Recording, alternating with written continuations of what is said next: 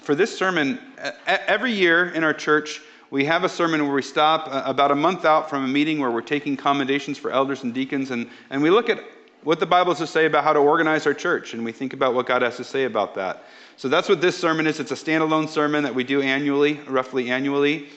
And so for the reading, we're going to be in 1 Timothy, which obviously is the series we're going through right now. But it's not just a sermon from 1 Timothy. We're using the whole counsel of the Scriptures in this sermon. But we'll be reading 1 Timothy chapter 3, verses 1 to 15. If you are using the Bible in the pew rack, or not, I keep calling it that, the Bible we just distributed to you, it's on page 992. 1 Timothy 3, verses 1 to 15. So let's stand for the reading of God's Word.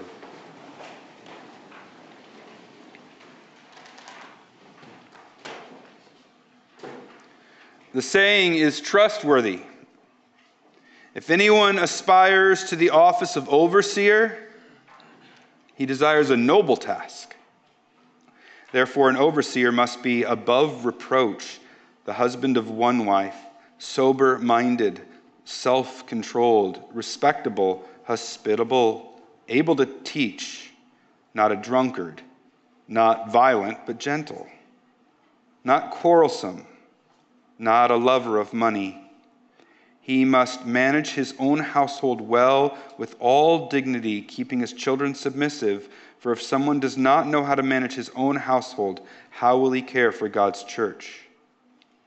He must not be a recent convert, or he may become puffed up with conceit and fall into the condemnation of the devil. Moreover, he must be well thought of by outsiders, so that he may not fall into disgrace, into a snare of the devil. Deacons, likewise, must be dignified, not double-tongued, not addicted to much wine, not greedy for dishonest gain. They must hold the mystery of the faith with a clear conscience. And let them also be tested first, then let them serve as deacons if they prove themselves blameless. Their wives or women, likewise, must be dignified, not slanderers, but sober-minded, faithful in all things. Let deacons each be the husband of one wife, managing their children and their own households well. For those who serve well as deacons gain a good standing for themselves and also great confidence in the faith that is in Christ Jesus. I hope to come to you soon, but I'm writing these things to you so that if I delay, you may know how one ought to behave in the household of God, which is the church of the living God, a pillar and buttress of the truth. You can be seated as we pray.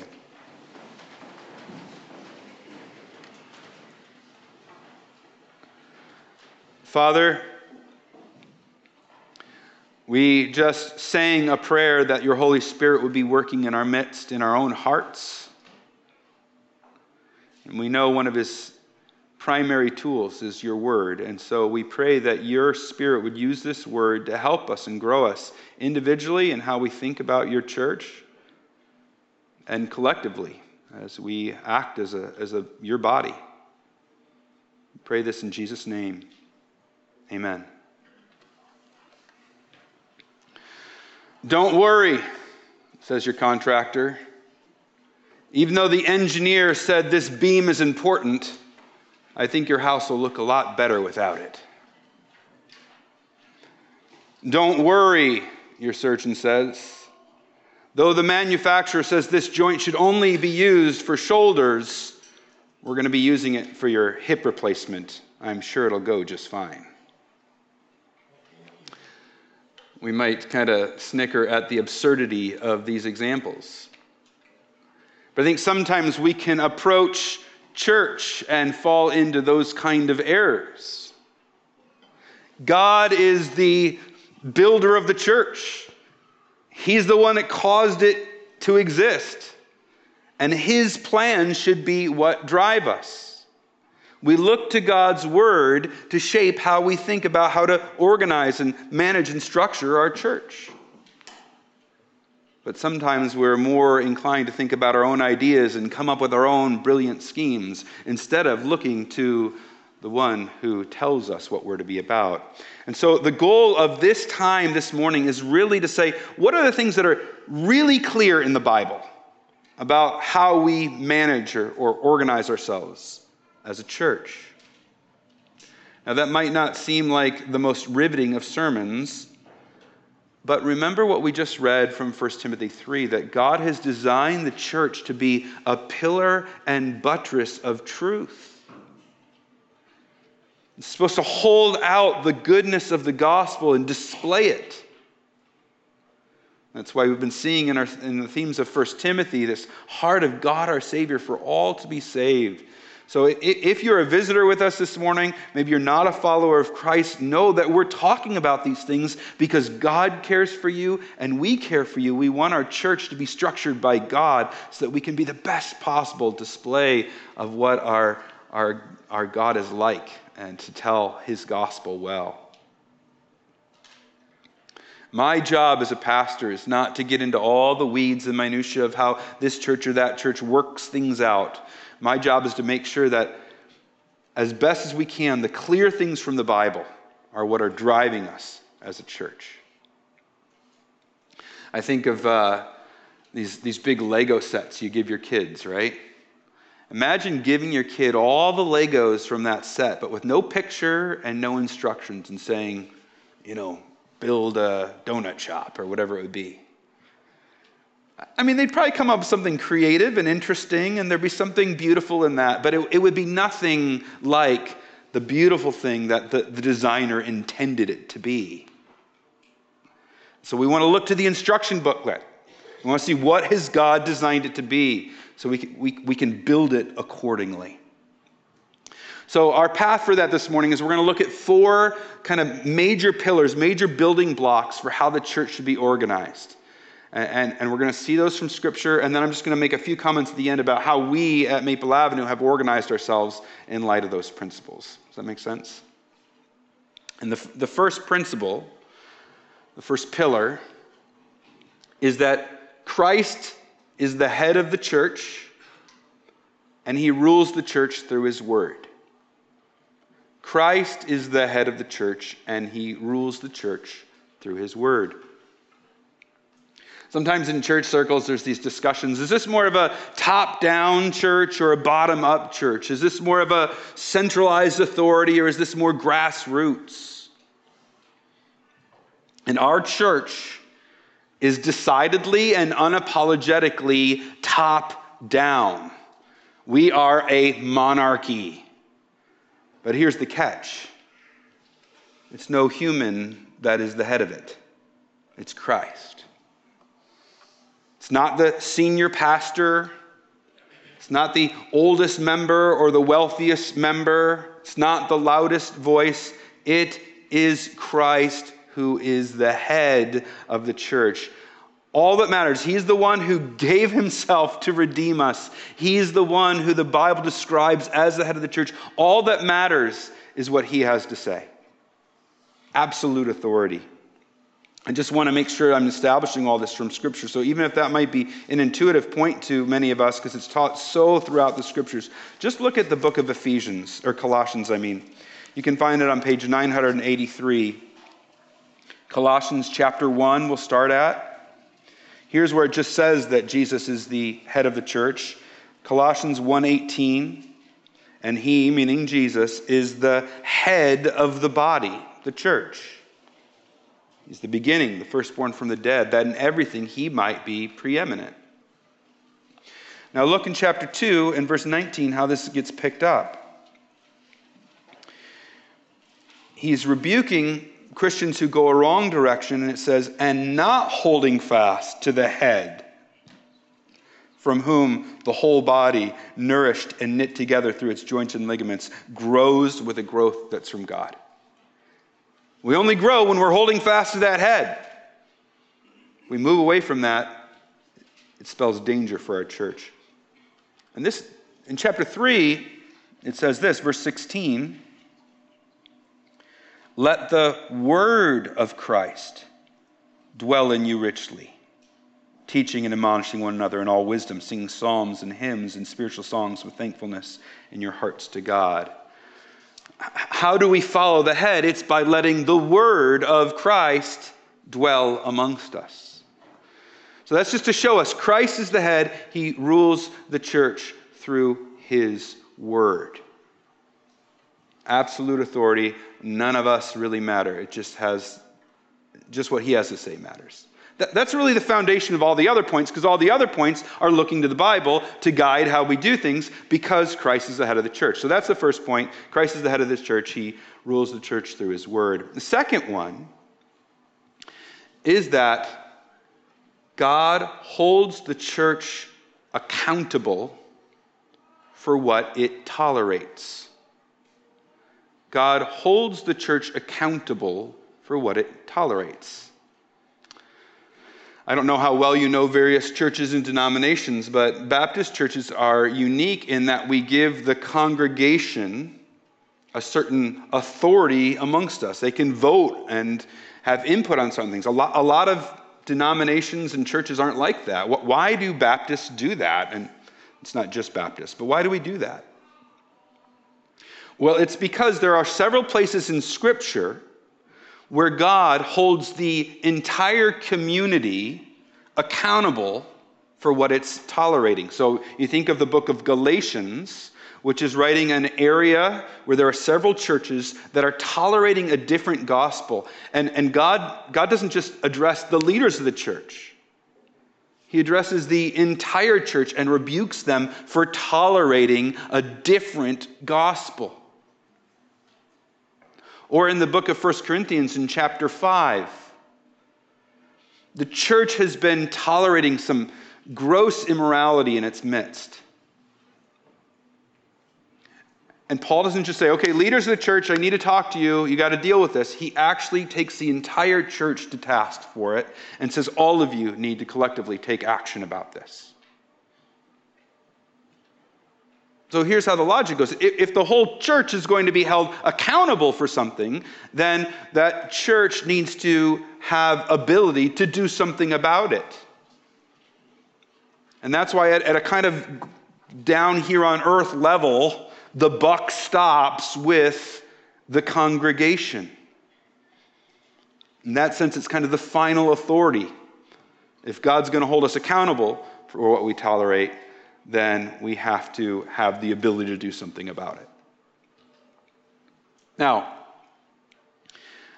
that is, within the scriptures I'm talking about, that is specifically about tolerating either doctrine or a lifestyle that undercuts the gospel or that makes the gospel seem false. So biblically, it's limited to that. Now, within our church, we vote on more things than a lot of Baptist churches. We vote on more things than just those two things. But biblically, that's the principle we're looking at. We have good reasons for why we allow more votes than just that. But really, the biblical principle here is that the church itself is responsible for making sure that its teaching and its living is in accordance with the gospel. That's principle number 2, pillar number 2. The third pillar is the one I'll spend the most time on, and that is the church is to be led by elders. I left out a word. The church is to be led by a plurality of elders. The church is to be led by a plurality of elders. That word plurality just means more than one. So there are actually only 2 offices, church offices, that the Bible establishes. One is elder or overseer, and the other is deacon. Interestingly, there's no office of pastor established in the Bible. It's just a gift that people have and a task that elders and overseers are given to do. But it's not an office. The office is elder, overseer, and deacon. And as it relates to elders, it's really clear that when God sets up a church, he wants a plurality, more than one elder functioning in leadership of that church. So in Titus chapter 1, Titus is told to appoint elders, plural, within the church.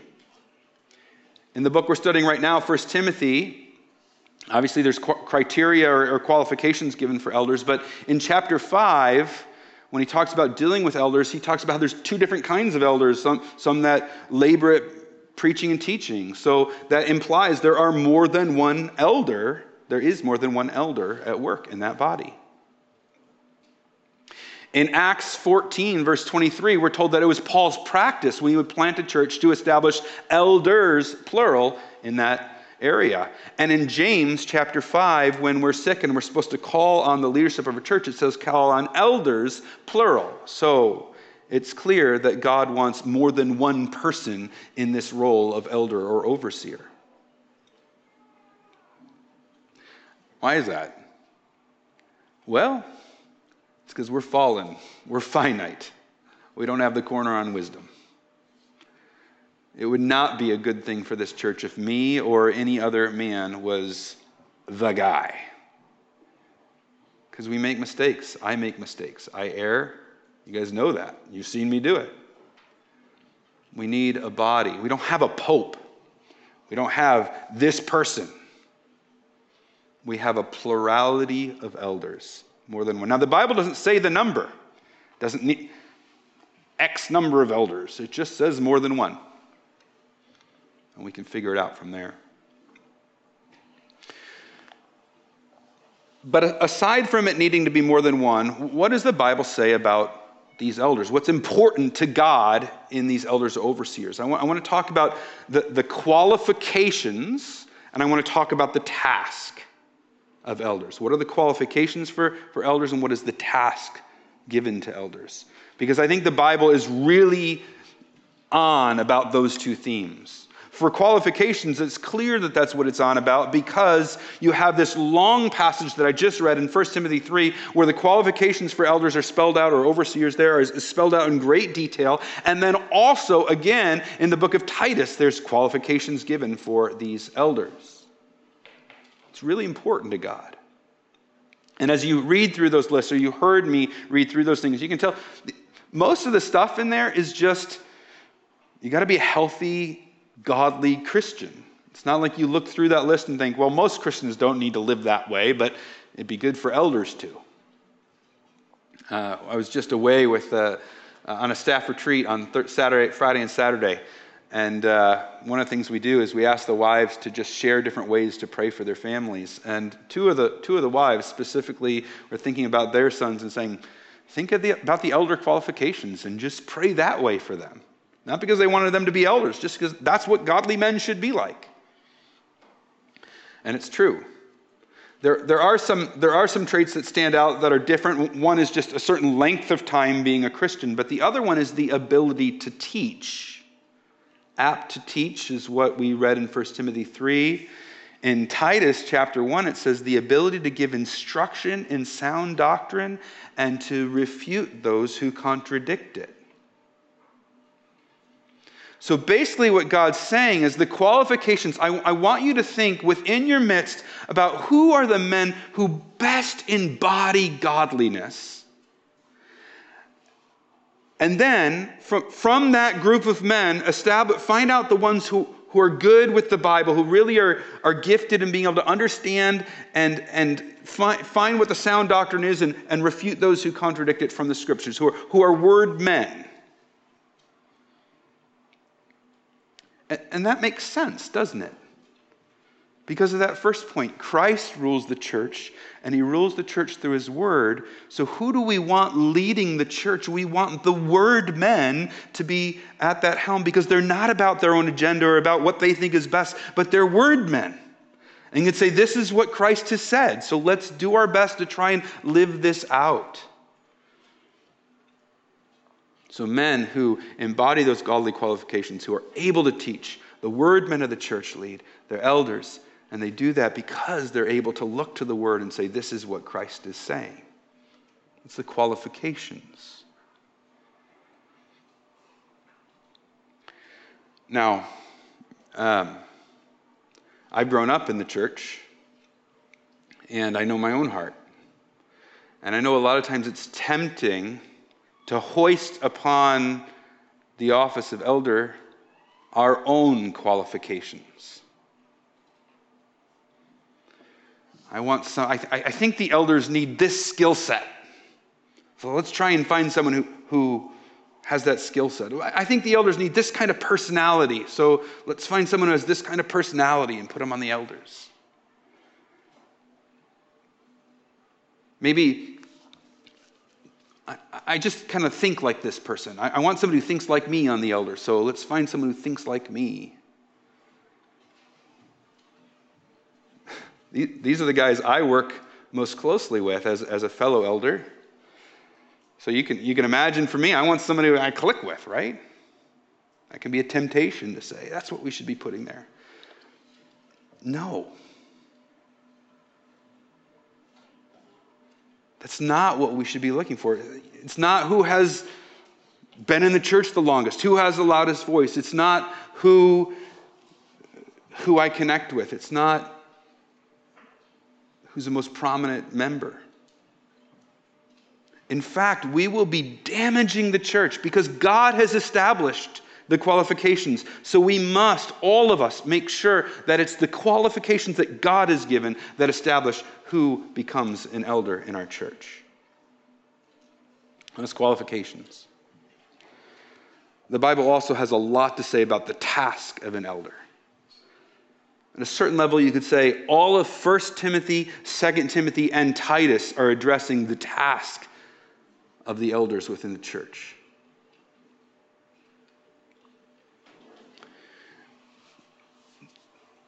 But even just kind of bringing all that information together, and kind of break down the task into two basic categories. And the first category is to lead. We mentioned that the other term for elder is overseer. You can even hear in that term, you're supposed to kind of lead and manage. That's what an overseer does.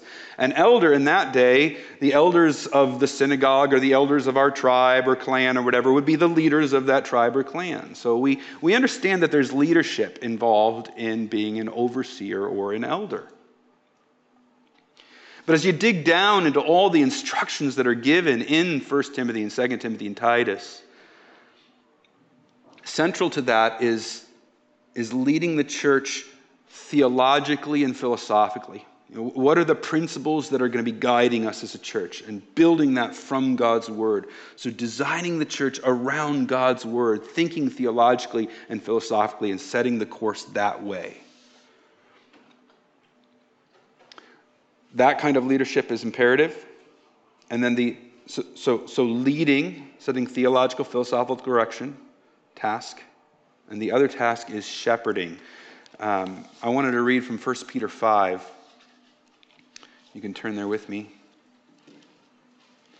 I'll tell you the page number in just a moment. It's on page 1016. 1016.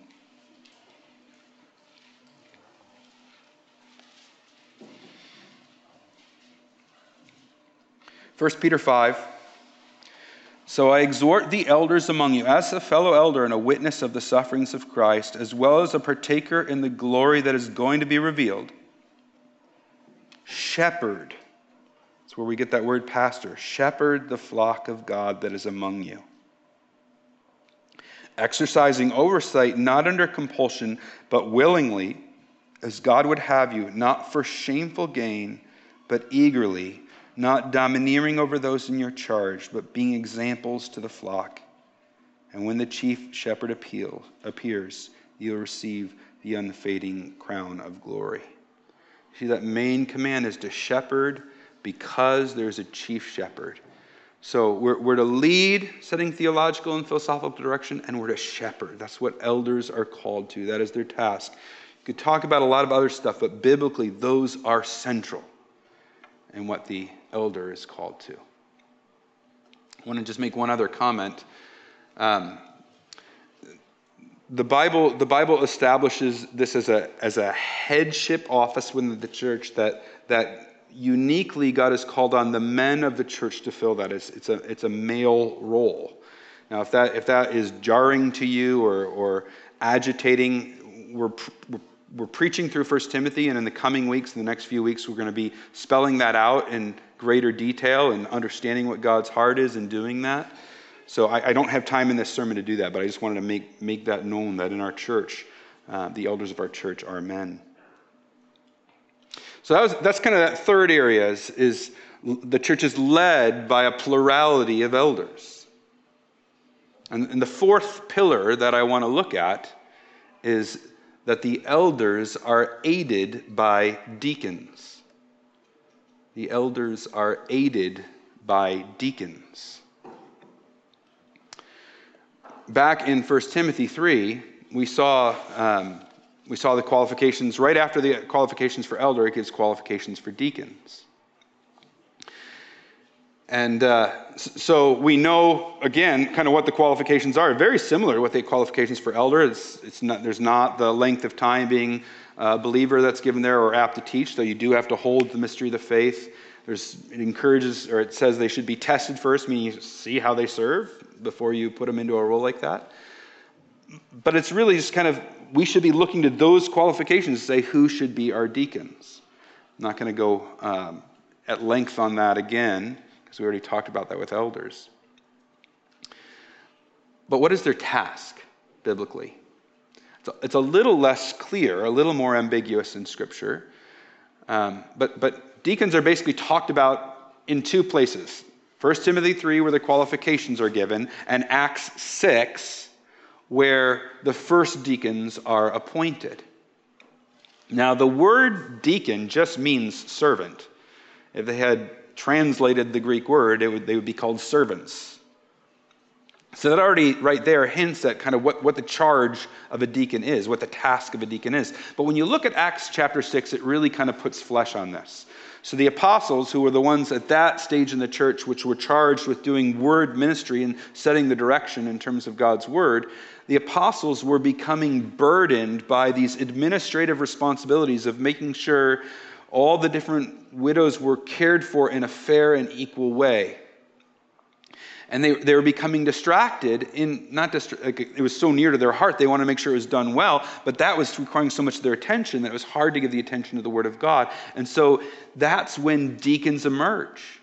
They come along to take administrative weight off of those apostles to free them to do that word ministry they're called to do.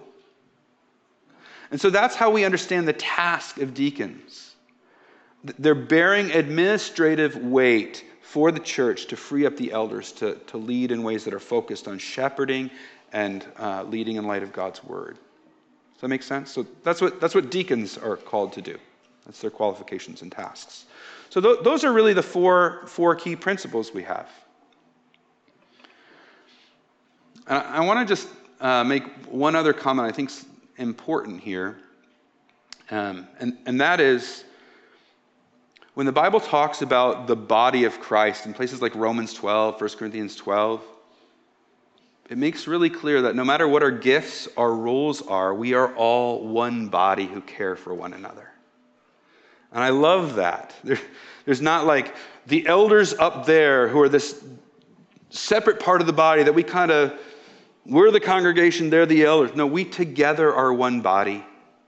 And just like somebody who is gifted with children isn't like, oh, there's the children people over there. No, we're all one body. So it is with the elders or the deacons together, loving one another, rooting for one another, rejoicing to see the gifts that God has given each one of us being used for the thriving of the church. Now, sometimes in a church there can be struggles for power, and we can start to say, well, it's a congregation to check on the elders to check on the staff, these kind of things, right? And some of that's understandable. We have to sort all those things through. But at a certain level, power struggles in the church shouldn't happen. Because who does all power and all authority belong to? It all belongs to Christ. All of it. So all we try and do is follow the orders Christ gives. You think of a general who appoints a captain and says, you need to stay with these men here until I return.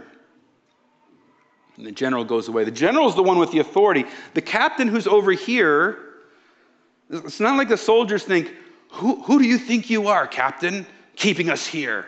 You're power hungry or something like that. No, he's just doing the task that he's been charged to do by the general. That captain only errs when he, A, abdicates his responsibility and says, I don't know, you guys do whatever you want to do, I don't care. Or when he establishes his own marching orders different than what the general has said. So God has laid out what the responsibility, what the authority in the congregation is. He has laid out what the authority and responsibility within the elders are, and he gets to decide. And we're only out of line when we're stepping out from what he's established and saying, no, I'm going to do it this way, or I'm abdicating that. So the beautiful picture that the Bible gives is one body, with each of us using our gifts to lovingly and faithfully serve one another. And it's a beautiful picture. I am not a good magician. I am just tolerably good enough of a magician that I was able to do magic for my kids it stopped being effective about 5 years ago. So when they were little. The key to my ability to do anything with magic with little kids is the art of misdirection. And this is actually one of the keys in all of magic. But misdirection basically is you have some main thing that you're doing in order to accomplish your trick. For me, it was always put something in my hand, they'd put something in my hand, I'd cover it, and I was going to make it appear somewhere else. And the thing that I had to do, my main task, was to move that coin or whatever it was somewhere else that they would be surprised that it's in this new place. That was my task. And that's what they're all keyed in on as well. This thing is going to appear somewhere else. Now I have to use the art of misdirection to distract them from the main thing so that I can do this. And I would do, okay, you got to blow on my hand, you got to concentrate this way, you got to tap my hand or whatever. So while they're doing that, I've slipped out of my hand, they don't even notice I'm doing it, and they're all blowing on my hand. And then I make it appear, and these 4-year-old kids back when you were younger are like, oh, Dad's amazing. They don't think that anymore, but I tell that story because God's word has laid out for us kind of what the central things are that we're to be about as a church. When we think of organizing our church, structuring our church. And I don't want to lose sight of what those main things are. I don't want there to be misdirection in our church. There is a time where we have to talk about low-level stuff because we have to figure out how we're going to do this or do that. And I'm not saying that's out of line. We certainly should do that. But we don't want to be distracted by all that from what really matters and what are the most central building blocks from God's word in terms of how we're to operate. And I, as a pastor, actually, I've served in 3 different churches, 4 if you count an internship. All of them did things differently from one another. And I liked how all 4 churches did it. I'm only going to be leading if I feel like on those key areas of Scripture, we're out of line. And let's get in line on those things. And the rest, it's not really that important. Yes, it has to be figured out. Yes, we have to agree how we're going to function. But they're just not that important. And that's not where I'm going to be speaking, because I got opinions. You guys know me well enough. I got opinions on everything. But let's keep the main things the main thing. So how does our church function? I just want to kind of at the end of the sermon just make sure this is clear to everyone, because we're doing this in light of the fact that next week you're going to be getting commendation forms where you commend elders and deacons for our church, and we're going to be going through the process of appointing that. So I just want everyone to kind of understand how we work. As it relates to elders, we have staff elders and we have lay elders. Staff elders are basically, we're distinguished because we're paid to do the work of an elder. And the church calls staff elders by a 75% vote, and we're in that role until you fire us or we quit. Lay elders, on the other hand, are appointed by the church through a different process, which I'm going to get into. They serve a 3-year term, and then again are eligible for a second 3-year term, and then are required to take a 1 year off before they'd be eligible to serve again. So you can serve a maximum of 6 years before you're able to take a year off. Here's how that process works. we begin by asking the church to look through a document that just spells out what all those qualifications are for elders. Pray through that and really consider, again, the only question, who are the men in our church who most embody those traits and who are word men? And to commend those men to us, prayerfully, thoughtfully, before God. From there, the remaining elders who are not, eligible for returning, they're continuing on elders, get together, and we look at the commendations, and we start with the people who receive the most commendations, and we move from most commendations on down. And what we're doing is preparing ourselves to bring men to the church to serve as elders. And the process for that, we have only one question, and that is, do they meet the biblical qualifications? And we're instructed to only operate on that criteria. So we begin by just reviewing that list and saying, is there anything here where somebody knows they just don't meet the biblical qualification? And if they don't, we won't continue that person. If they do, or if there's no questions that if none of the elders know of a reason they're not qualified, then we begin an interview process where we will approach that person and say, you've been commended. Would you be willing to be interviewed? They have to read some material. This is what an elder is. If they agree to be interviewed, we ask them doctrinal questions and about their life. We ask their spouse, their wife, and any older children that live in the home, how they feel about their father in that role. And then if after that process, again, we feel that they meet those biblical qualifications, we ask them if they'd be willing to let their name stand. And we are actually constitutionally obliged to move from the people who receive the most commendations on down. Now that's actually, that was one of the things I liked about our church when I first thought about coming here, because it invests a lot in the congregation to say, who are the ones who really embody these qualifications? If 2 or 3 people think, I think that man embodies those qualifications, it's not as strong as if a group has prayed and said, these are the ones who embody those qualifications. So then we come again to the church with those names, and each name is voted on individually. It takes a 75% vote for those people to be established for that 3-year term as elders. So that's our process for elders. And I mentioned that there are staff elders. In our church, we call staff elders pastors. If somebody is doing some of the work of an elder, but usually, is at a place where they're, due to life experience or ministry experience, they're not really ready to be a staff elder, we call them a minister. So if you hear the word pastor here, that's somebody who's functioning on the elder team.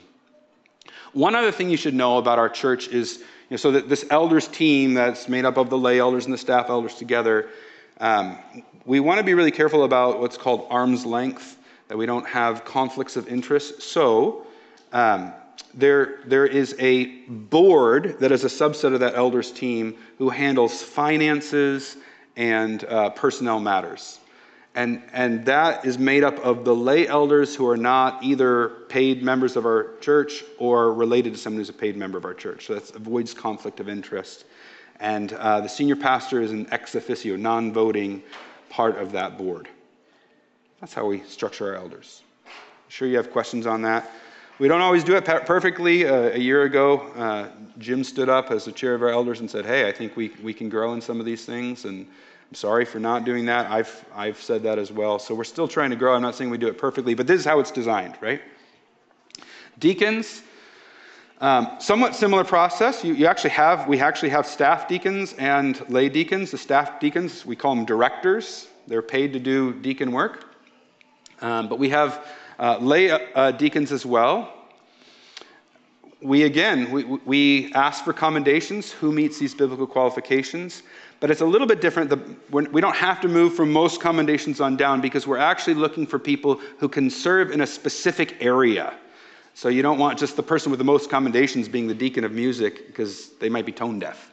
So we're looking for the commendations. We have kind of a combination of 3 things: the number of commendations, their ability and skill in a certain area, gifting, and then also, if they're working with an elder, just good fit with that elder. There needs to be a good synergy between them.